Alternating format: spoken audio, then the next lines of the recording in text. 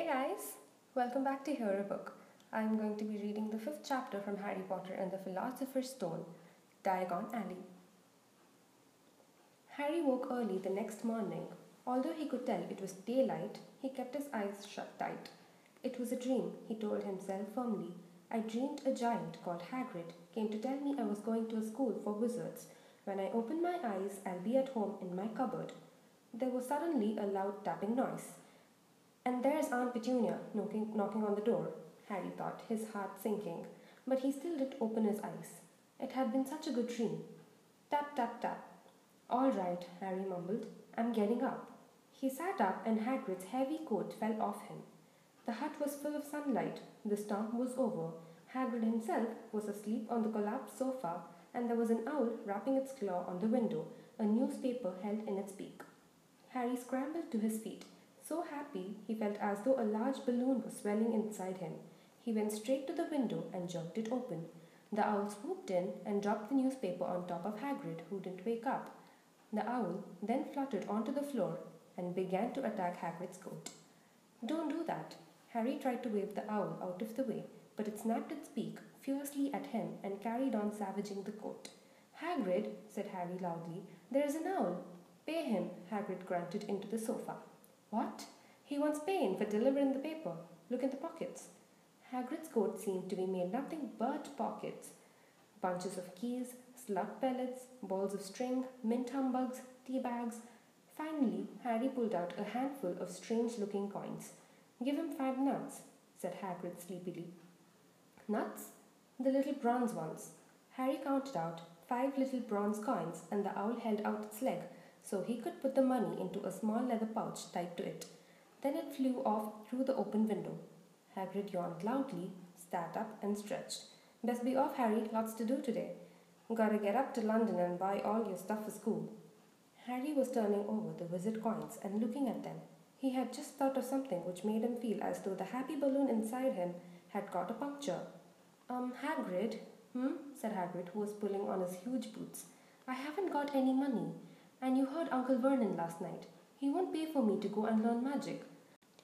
Don't worry about that, said Hagrid, standing up and scratching his head. Do you think your parents didn't leave you anything? But if their house was destroyed, they didn't keep their gold in the house, boy. Now, first up for us is Gringotts, Wizard's Bank. Have a sausage, they're not bad cold, and I wouldn't say no to a bit of your birthday cake neither. Wizards have banks? Just the one, Gringotts, run by goblins. Harry dropped the bit of sausage he was holding. Goblins? Yeah, so you'd be mad to try and rob it, I'll tell you that. Never mess with goblins, Harry. Gringotts is the safest place in the world for anything you want to keep safe. Except maybe Hogwarts. As a matter of fact, I gotta visit Gringotts anyway for Dumbledore. Hogwarts business. Hagrid drew himself up proudly. He usually gets me to do important stuff for him. Fetch new, getting things from Gringotts. Knows he can trust me, see? Got everything? Come on then. Harry followed Hagrid out onto the rock. The sky was quite clear now, and the sea gleamed in the sunlight. The boat Uncle Vernon had hired was still there, with a lot of water in the bottom after the storm. How did you get here? Harry asked, looking around for another boat. Flew, said Hagrid. Flew? Yeah, but we'll go back in this. Not supposed to use magic now I've got you. They settled down in the boat, Harry still staring at Hagrid, trying to imagine him flying. Seems a shame to row, though, said Hagrid, giving Harry another of his sideways looks. If I was to speed up things a bit, you wouldn't mind not mentioning it at Hogwarts? Of course not, said Harry, eager to see more magic. Hagrid pulled out the pink umbrella again, tapped it twice on the side of the boat, and they sped off towards land. Why would you be mad to try and rob Gringotts? Harry asked. Spells, enchantments, said Hagrid, unfolding his newspaper as he spoke. They say there's dragons guarding the high-security walls, and then you gotta find your way. Gringotts is hundreds of miles under London Sea, deep under the underground. You'll die of hunger trying to get out, even if you did manage to get your hands on some. Harry sat and thought about this while Hagrid read his newspaper, The Daily Prophet. Harry had learned from Uncle Vernon that people liked to be left alone when they did this, but it was very difficult. He'd never had so many questions in his life. Ministry of Magic messing things up as usual, Hagrid muttered, turning the page. There's a Ministry of Magic? Harry asked before he could stop himself. Course, said Hagrid. They wanted Dumbledore for minister, of course, but he'd never leave Hogwarts, so old Cornelius Fudge got the job, bungler if there ever was one, so he pelts Dumbledore with owls every morning asking for advice. But what does the Ministry of Magic do? Well, their main job is to keep it from the muggles that there's still witches and wizards up and down the country. Why? Why? Blimey, Harry, everyone be wanting magic solutions to their problems. Nah, we're best left alone. At this moment, the boat bumped gently into the harbour wall. Hagrid folded up his newspaper and they clambered up the stone steps onto the street. Passers-by stared a lot at Hagrid as they walked through the little town to the station. Harry couldn't blame them. Not only was Hagrid twice as tall as anyone else, he kept pointing at perfectly ordinary things, like parking meters and saying loudly, "See that, Harry? Things these muggles dream up, eh?" "Hagrid," said Harry, panting a bit as he ran to keep up, "did you say there are dragons at Gringotts?" "Well, so they say," said Hagrid. "Crikey, I'd like a dragon." "You'd like one?" "Wanted one ever since I was a kid. Here we go." They had reached the station. There was a train to London in 5 minutes' time. Hagrid, who didn't understand Muggle money as he called it, gave the notes to Harry so he could buy their tickets. People stared more than ever on the train. Hagrid took up 2 seats and sat knitting what looked like a canary yellow circus tent. "Still got your letter, Harry?" he asked as he counted stitches. Harry took the parchment envelope out of his pocket. "Good," said Hagrid. "There's a list of everything you need." Harry unfolded a second piece of paper he hadn't noticed the night before and read, "Hogwarts School of Witchcraft and Wizardry. Uniform. First-year students will require 3 sets of plain workrobes, black, 1 plain pointed hat, black for day wear, 1 pair of protective gloves, dragon hide or similar, 1 winter cloak, black with silver fastenings. Please note that all pupils' clothes should carry name tags. Set books.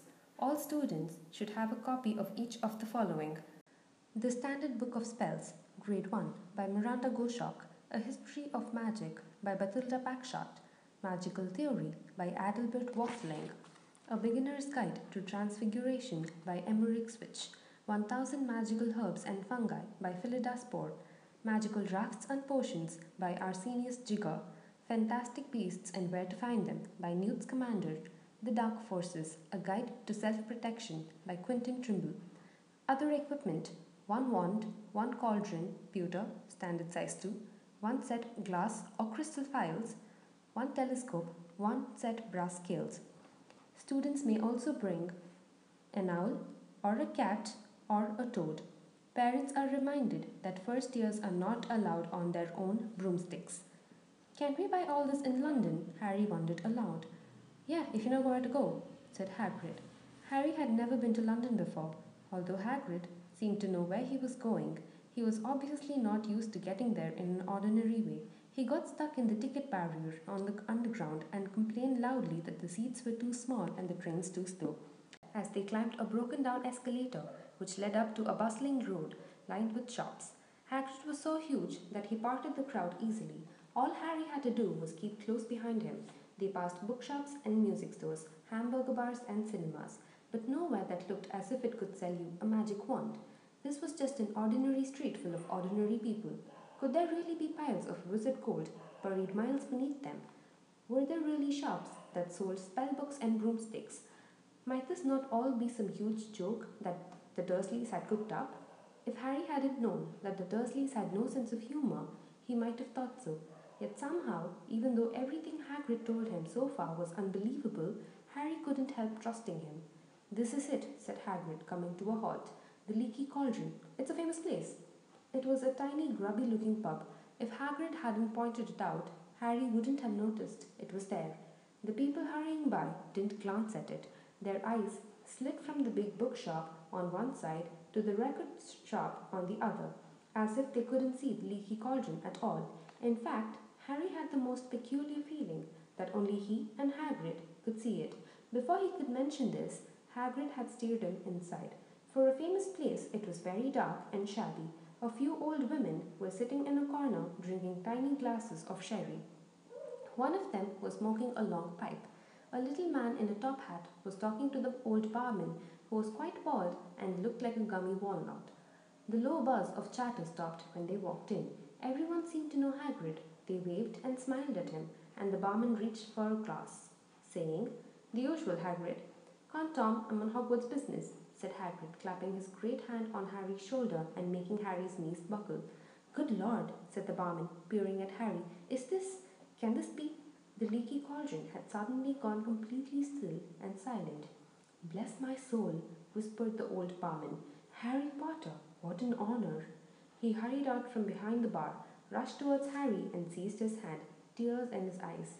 "Welcome back, Mr. Potter, welcome back." Harry didn't know what to say. Everyone was looking at him. The old woman with the pipe was puffing on it without realizing it had gone out. Hagrid was beaming. Then there was a great scraping of chairs, and next moment Harry found himself shaking hands with everyone in the leaky cauldron. "Doris Crockford, Mr. Potter. Can't believe I'm meeting you at last." "So proud, Mr. Potter. I'm just so proud. Always wanted to shake your hand. I'm all of a flutter." "Delighted, Mr. Potter. Just can't tell you. Diggle's the name. Daedalus Diggle." "I've seen you before," said Harry, as Daedalus Diggle's top hat fell off in his excitement. "You bowed to me once in a shop."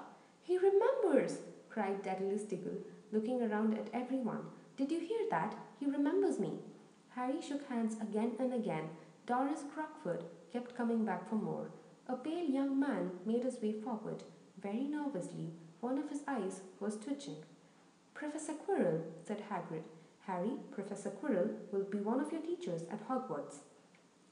"Potter," stammered Professor Quirrell, grasping Harry's hand. "Can't tell you how pleased I am to meet you." "What sort of magic do you teach, Professor Quirrell?" Defense against the dark arts," muttered Professor Quirrell, as though he'd rather not think about it. "Not that you need it, Potter?" He laughed nervously. "You'll be getting all your equipment, I suppose. I've got to pick up a new book on vampires myself." He looked terrified at the very thought. But the others wouldn't let Professor Quirrell keep Harry to himself. It took almost 10 minutes to get away from them at all.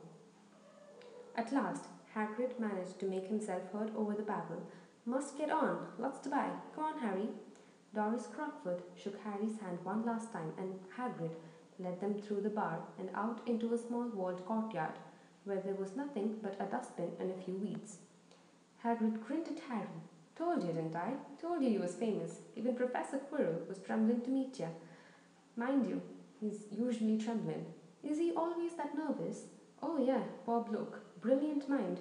He was fine when he was studying other books, but then he took a year off to get some first-hand experience. They say he met vampires in the Black Forest, and there was a nasty bit of trouble with a hag. Never been the same since. Scared of students, scared of his own subject. Now, where's my umbrella?" Vampires? Hags? Harry's head was swimming. Hagrid, meanwhile, was counting bricks in the wall above the dustbin. 3 up, 2 across, he muttered. "Right. Stand back, Harry." He tapped the wall 3 times with the point of his umbrella. The brick he had touched quivered. It wriggled. In the middle, a small hole appeared. It grew wider and wider. A second later, they were facing an archway, large enough even for Hagrid, an archway onto a cobbled street which twisted and turned out of sight. "Welcome," said Hagrid, "to Diagon Alley." He grinned at Harry's amazement. They stepped through the archway. Harry looked quickly over his shoulder and saw the archway shrink instantly back into solid wall. The sun shone brightly on a stack of cauldrons outside the nearest shop. Cauldrons, all sizes. Copper, brass, pewter, silver, self-stirring, collapsible, said the sign hanging over them. "Yeah, you'll be needing one," said Hagrid, "but we gotta get your money first." Harry wished he had about 8 more eyes. He turned his head in every direction as they walked up the street, trying to look at everything at once. The shops, the things outside them, the people doing their shopping. A plump woman outside an apothecary was shaking her head as they passed, saying, "Dragon liver, 16 sickles an ounce? Them mad." A low soft hooting came from a dark shop with a sign saying, "Alob's Owl Emporium, Tawny, Screech, Barn, Brown and Snowy." Several boys of about Harry's age had their noses pressed against a window with broomsticks in it. "Look," Harry heard one of them say, "the new Nimbus 2000, fastest ever." There were shops selling robes, shops selling telescopes and strange silver instruments Harry had never seen before, windows stacked with barrels of bat spleens and eel's eyes, tottering piles of spell books, quills and rolls of parchment, potion bottles, globes of the moon. Gringotts, said Hagrid. They had reached a snowy white building which towered over the other little shops. Standing beside its burnished bronze doors, wearing a uniform of scarlet and gold, was— "Yeah, that's a goblin," said Hagrid quietly as they walked up the white stone steps towards him. The goblin was about a head shorter than Harry. He had a swarthy, clever face, a pointed beard, and Harry noticed very long fingers and feet.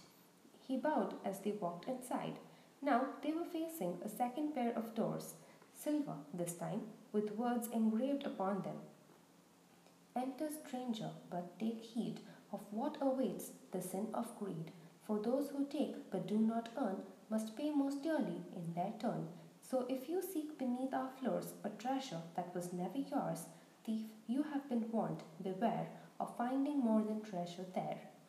"Like I said, you'd be mad to try and rob it," said Hagrid. A pair of goblins bowed them through the silver doors, and they were in a vast marble hall. About 100 more goblins were sitting on high stools behind a long counter, scribbling in large ledgers, weighing coins on brass scales, examining precious stones through eyeglasses. There were too many doors to count leading off the hall, and yet more goblins were showing people in and out of these. Hagrid and Harry made for the counter. "Morning," said Hagrid to a free goblin. "We've come to take some money out of Mr. Harry Potter's safe." "You have his key, sir." "Got it here somewhere," said Hagrid, and he started emptying his pockets onto the counter, scattering a handful of mouldy dog biscuits over the goblin's book of numbers. The goblin wrinkled his nose. Harry watched the goblin on the right, weighing a pile of rubies as big as glowing coals. "Got it," said Hagrid at last, holding up a tiny golden key. The goblin looked at it closely. "That seems to be an order."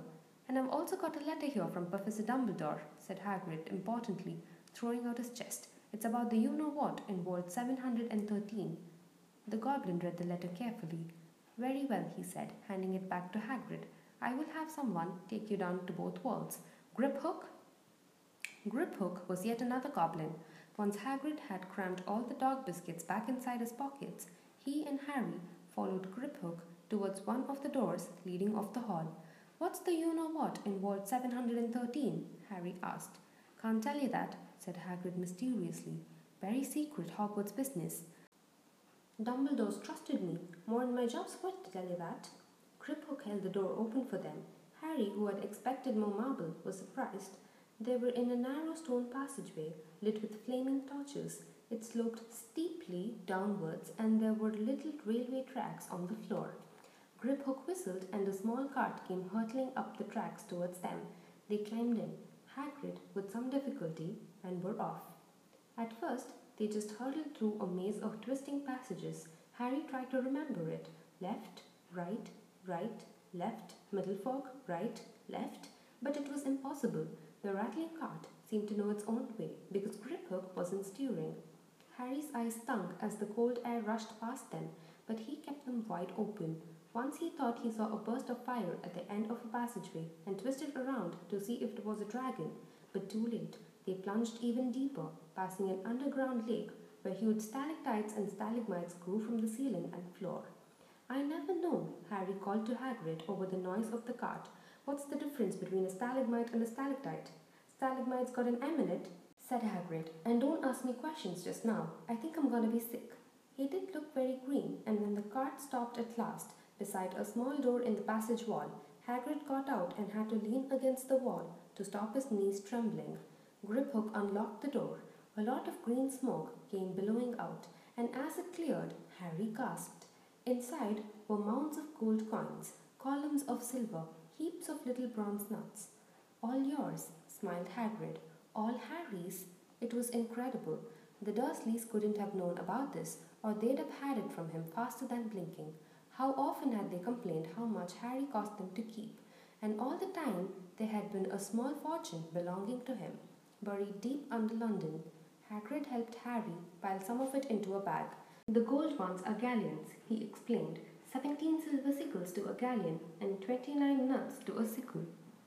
"It's easy enough. Right, that should be enough for a couple of terms. We'll keep the rest safe for you." He turned to Griphook. Wall 713 now, please, and can we go more slowly? One speed only, said Griphook. They were going even deeper now and gathering speed. The air became colder and colder as they hurtled round tight corners.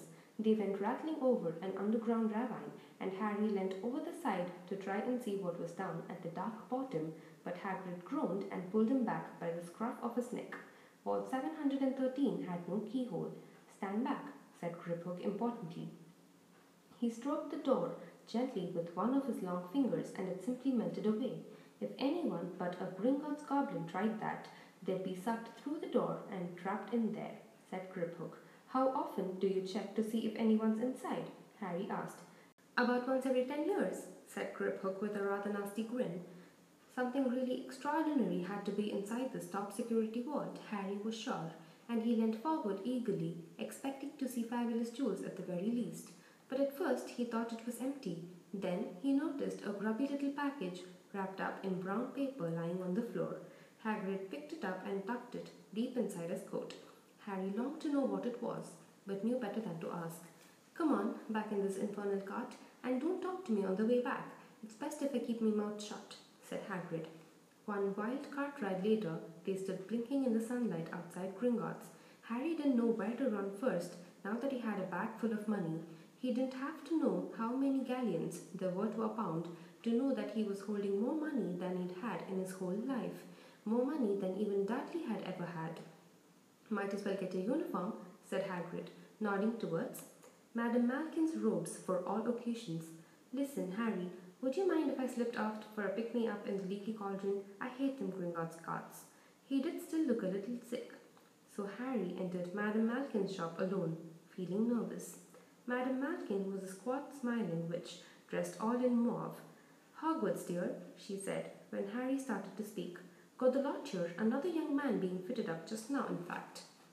In the back of the shop, a boy with a pale, pointed face was standing on a footstool, while a second witch pinned up his long black robes.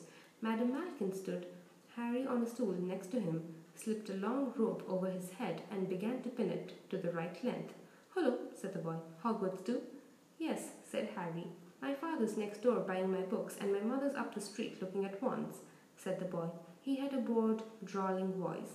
Then I'm going to drag them off to look at racing brooms. I don't see why first years can't have their own. I think I'll bully father into getting me one, and I'll smuggle it in somehow. Harry was strongly reminded of Dudley. Have you got your own room? The boy went on. No, said Harry. Play Quidditch, doll? No, Harry said again, wondering what on earth Quidditch could be. I do. Father says it's a crime if I'm not picked to play for my house, and I must say, I agree. Know what house you'll be in yet? No, said Harry, feeling more stupid by the minute. Well, no one really knows until they get there, do they? But I know I'll be in Slytherin. All our family have been. Imagine being in Hufflepuff. I think I'd leave, wouldn't you? Said Harry, wishing he could say something a bit more interesting. I say, look at that man, said the boy suddenly, nodding toward the front window. Hagrid was standing there, grinning at Harry and pointing at two large ice creams to show he couldn't come in. That's Hagrid, said Harry, pleased to know something the boy didn't. He works at Hogwarts. Oh, said the boy, I've heard of him. He's sort of a servant, isn't he? He's the gamekeeper, said Harry. He was liking the boy less and less every second. Yes, exactly. I heard he's sort of a savage. Lives in a hut in the school grounds and every now and then gets drunk, tries to do magic and ends up setting fire to his bed. I think he's brilliant, said Harry coldly. Do you? Said the boy with a slight sneer. Why is he with you? Where are your parents? They're dead, said Harry shortly. He didn't feel much like going into the matter with this boy. Oh, sorry, said the other, not sounding sorry at all. But they were our kind, weren't they? They were a witch and a wizard, if that's what you mean. I really don't think they should let the other sort in, do you? They're just not the same. They've never been brought up to know our ways. Some of them have never even heard of Hogwarts until they get the letter, imagine. I think they should keep it in the old wizarding families. What's your surname, anyway? But before Harry could answer, Madame Malkin said, That's you done, my dear. And Harry, not sorry for an excuse to stop talking to the boy, hopped down from the footstool. Well, I'll see you at Hogwarts, I suppose, said the drawling boy. Harry was rather quiet as he ate the ice cream Hagrid had bought him. Chocolate and raspberry with chopped nuts. What's up? Said Hagrid. Nothing, Harry lied. They stopped to buy parchment and quills. Harry cheered up a bit when he found a bottle of ink that changed colour as you wrote. When they had left the shop, he said, "Hagrid, what's Quidditch?" "Blimey, Harry, I keep forgetting how little you know, not knowing about Quidditch."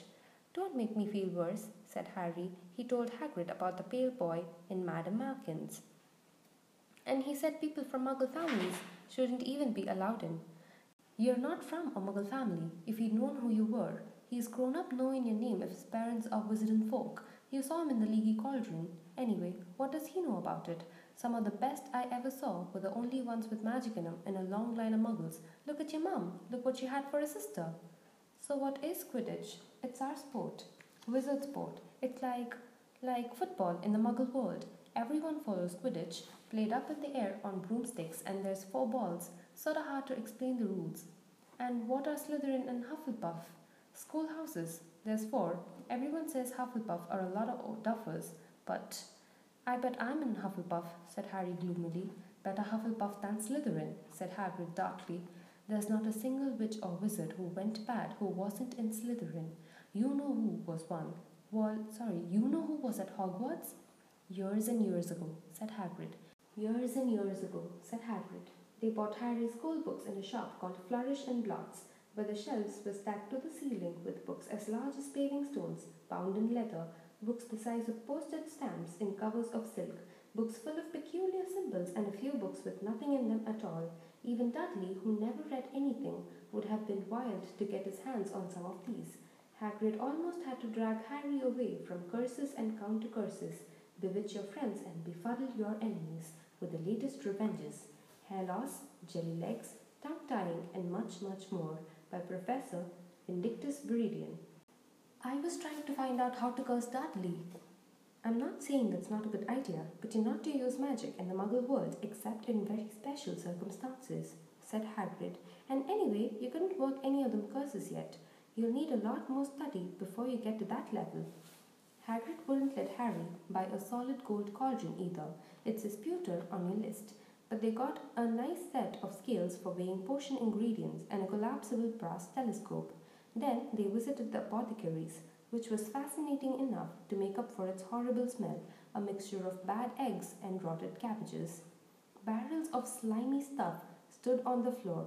Jars of herbs, dried roots, and bright powders lined the walls. Bundles of feathers, strings of fangs, and snarled claws hung from the ceiling. While Hagrid asked the man behind the counter for a supply of some basic potion ingredients for Harry, Harry himself examined silver unicorn horns at 21 gallons each, and minuscule glittery black beetle eyes, 5 nuts a scoop. Outside the apothecary, Hagrid checked Harry's list again. "Just your one left." "Oh, yeah, and I still haven't got you a birthday present." Harry felt himself go red. "You don't have to." "I know I don't have to. Tell you what, I'll get your animal." "Not a toad. Toads went out of fashion years ago. You'd be laughed at. And I don't like cats. They make me sneeze. I'll get you an owl. All the kids want owls. They're dead useful. Carry your post and everything." 20 minutes later, they left Aelop's Owl Emporium, which had been dark and full of rustling and flickering jewel-bright eyes. Harry now carried a large cage which held a beautiful snowy owl, fast asleep with her head under her wing. He couldn't stop stammering his thanks, sounding just like Professor Quirrell. "Don't mention it," said Hagrid gruffly. "Don't expect you've had a lot of presents from them Dursleys. Just Ollivanders left now, only place for wands. Ollivanders, and you gotta have the best wand." A magic wand. This was what Harry had been really looking forward to. The last shop was narrow and shabby. Peeling gold letters over the door read, "Ollivanders, makers of fine wands since 382 BC. A single wand lay on a faded purple cushion in the dusty window. A tinkling bell rang somewhere in the depths of the shop as they stepped inside. It was a tiny place, empty except for a single spindly chair which Hagrid sat on to wait. Harry felt strangely as though he had entered a very strict library. He swallowed a lot of new questions which had just occurred to him, and looked instead at the thousands of narrow boxes piled neatly right up to the ceiling. For some reason, the back of his neck prickled. The very dust and silence in here seemed to tingle with some secret magic. "Good afternoon," said a soft voice. Harry jumped. Hagrid must have jumped too. because there was a loud crunching noise, and he got quickly off the spindly chair. An old man was standing before them, his wide pale eyes shining like moons through the gloom of the shop. "Hello," said Harry awkwardly. "Ah, yes," said the man. "Yes, yes, I thought I'd be seeing you soon, Harry Potter. It wasn't a question. You have your mother's eyes. It seems only yesterday she was in here herself, buying her first wand, 10 1/4 inches long, swishy, made of willow, nice wand for charm work." Mr. Ollivander moved closely to Harry. Harry wished he could blink. Those silvery eyes were a bit creepy. Your father, on the other hand, favoured a mahogany wand, 11 inches, pliable, a little more power, and excellent for transfiguration. Well, I say your father favoured it. It's really the wand that chooses the wizard, of course. Mr. Ollivander had come so close that he and Harry were almost nose to nose. Harry could see himself reflected in those misty eyes. And that's where Mr. Ollivander touched the lightning scar on Harry's forehead with a long white finger. "I'm sorry to say I sold the wand that did it," he said softly. 13 1/2 inches. You. Powerful wand, very powerful, and in the wrong hands. Well, if I'd known what that wand was going out into the world to do." He shook his head and then, to Harry's relief, spotted Hagrid. "Rubeus! Rubeus Hagrid! How nice to see you again. Oak, 16 inches, rather bendy, wasn't it?" "It was, sir, yes," said Hagrid. "Good wand, that one, but I suppose they snapped it in half when you got expelled," said Mr. Wonder suddenly stern. Yes, they did, yes," said Hagrid, shuffling his feet. "I've still got the pieces, though," he added brightly. "But you don't use them," said Mr. Ollivander sharply. "Oh, no, sir," said Hagrid quickly. Harry noticed he gripped his pink umbrella very tightly as he spoke. Said Mr. Ollivander, giving Hagrid a piercing look. "Well, now, Mr. Potter, let me see." He pulled a long tape measure with silver markings out of his pocket.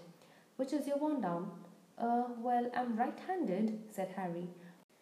"Hold out your arm, that's it." He measured Harry from shoulder to finger, then wrist to elbow, shoulder to floor, knee to armpit, and round his head. As he measured, he said, "Every Ollivander wand has a core of a powerful magical substance, Mr. Potter.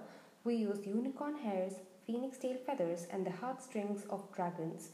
No two Ollivander wands are the same, just as no two unicorns, dragons, or phoenixes are quite the same. And of course, you will never get such good results with another wizard's wand." Harry suddenly realized that the tape measure, which was measuring between his nostrils, was doing this on its own. Mr. Ollivander was flitting around the shelves, taking down boxes. "That will do," he said, and the tape measure crumpled into a heap on the floor. "Right then, Mr. Potter, try this one. Beechwood and dragon heartstring, 9 inches, nice and flexible. Just take it and give it a wave." Harry took the wand and, feeling foolish, waved it around a bit, but Mr. Ollivander snatched it out of his hand almost at once. "Maple and phoenix feather, 7 inches, quite wavy. Try." Harry tried, but he had hardly raised the wand when it too was snatched back by Mr. Ollivander. No, here. Ebony and unicorn hair, 8 1/2 inches, springy. Go on, try it out." Harry tried and tried.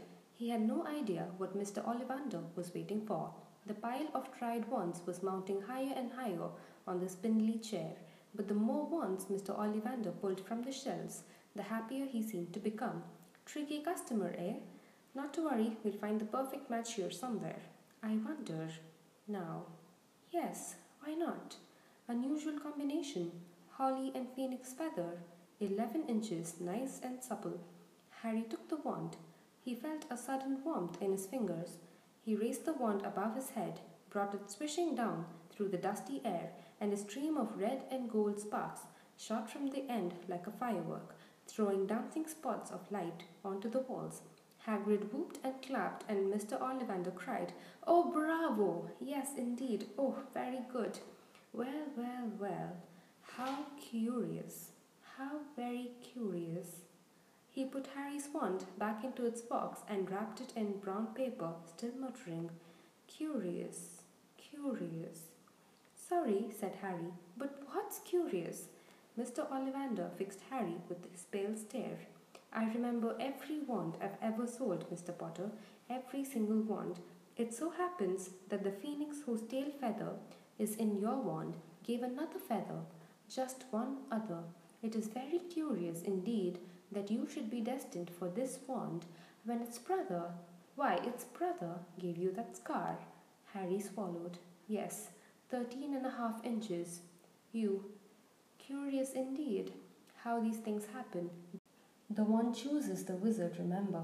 I think we must expect great things from you, Mr. Potter. After all, he who must not be named did great things. Terrible, yes, but great. Harry shivered. He wasn't sure he liked Mr. Ollivander too much. He paid 7 gold galleons for his wand, and Mr. Ollivander bought them from his shop. The late afternoon sun hung low in the sky as Harry and Hagrid made their way back down Diagon Alley, back through the wall, back through the leaky cauldron, now empty. Harry didn't speak at all as they walked down the road. He didn't even notice how much people were bopping at them on the underground, laden as they were with all their funny-shaped packages, with the sleeping snowy owl on Harry's lap, up another escalator out into Paddington Station. Harry only realized where they were when Hagrid tapped him on the shoulder. Got time for a bite to eat before your train leaves, he said. He bought Harry a hamburger, and they sat down on plastic seats to eat them. Harry kept looking around. Everything looked so strange, somehow. You all right, Harry? You're very quiet, said Hagrid. Harry wasn't sure he could explain. He had just had the best birthday of his life, and yet he chewed his hamburger trying to find the words. Everyone thinks I'm special, he said at last. All those people in the leaky cauldron, Professor Quirrell, Mr. Ollivander, but I don't know anything about magic at all. How can they expect great things? I'm famous and I can't even remember what I'm famous for. I don't know what happened the night my parents died. Hagrid leant across the table. Behind the wild beard and eyebrows, he wore a very kind smile. Don't you worry, Harry. You'll learn fast enough. Everyone stunts at the beginning at Hogwarts. You'll be just fine. Just be yourself. I know it's hard. You've been singled out, and that's always hard. But you'll have a great time at Hogwarts. I did. Still do, as a matter of fact. Hagrid helped Harry onto the train that would take him back to the Dursleys, then handed him an envelope. Your ticket for Hogwarts, he said. 1st of September, King's Cross. It's all on your ticket. Any problems with the Dursleys, send me a letter with your owl. She'll know where to find me. See you soon, Harry. The train pulled out of the station. Harry wanted to watch Hagrid until he was out of sight. He rose in his seat and pressed his nose against the window, but he blinked and Hagrid had gone. And now that, you guys, was the 5th chapter, Diagon Alley. Don't forget to come back tomorrow for the next chapter, The Journey from Platform 9 3/4. Tell me what you think or what other stories you'd like to hear me read on my Instagram page, Hear a Book Podcast. Have a nice day and keep listening.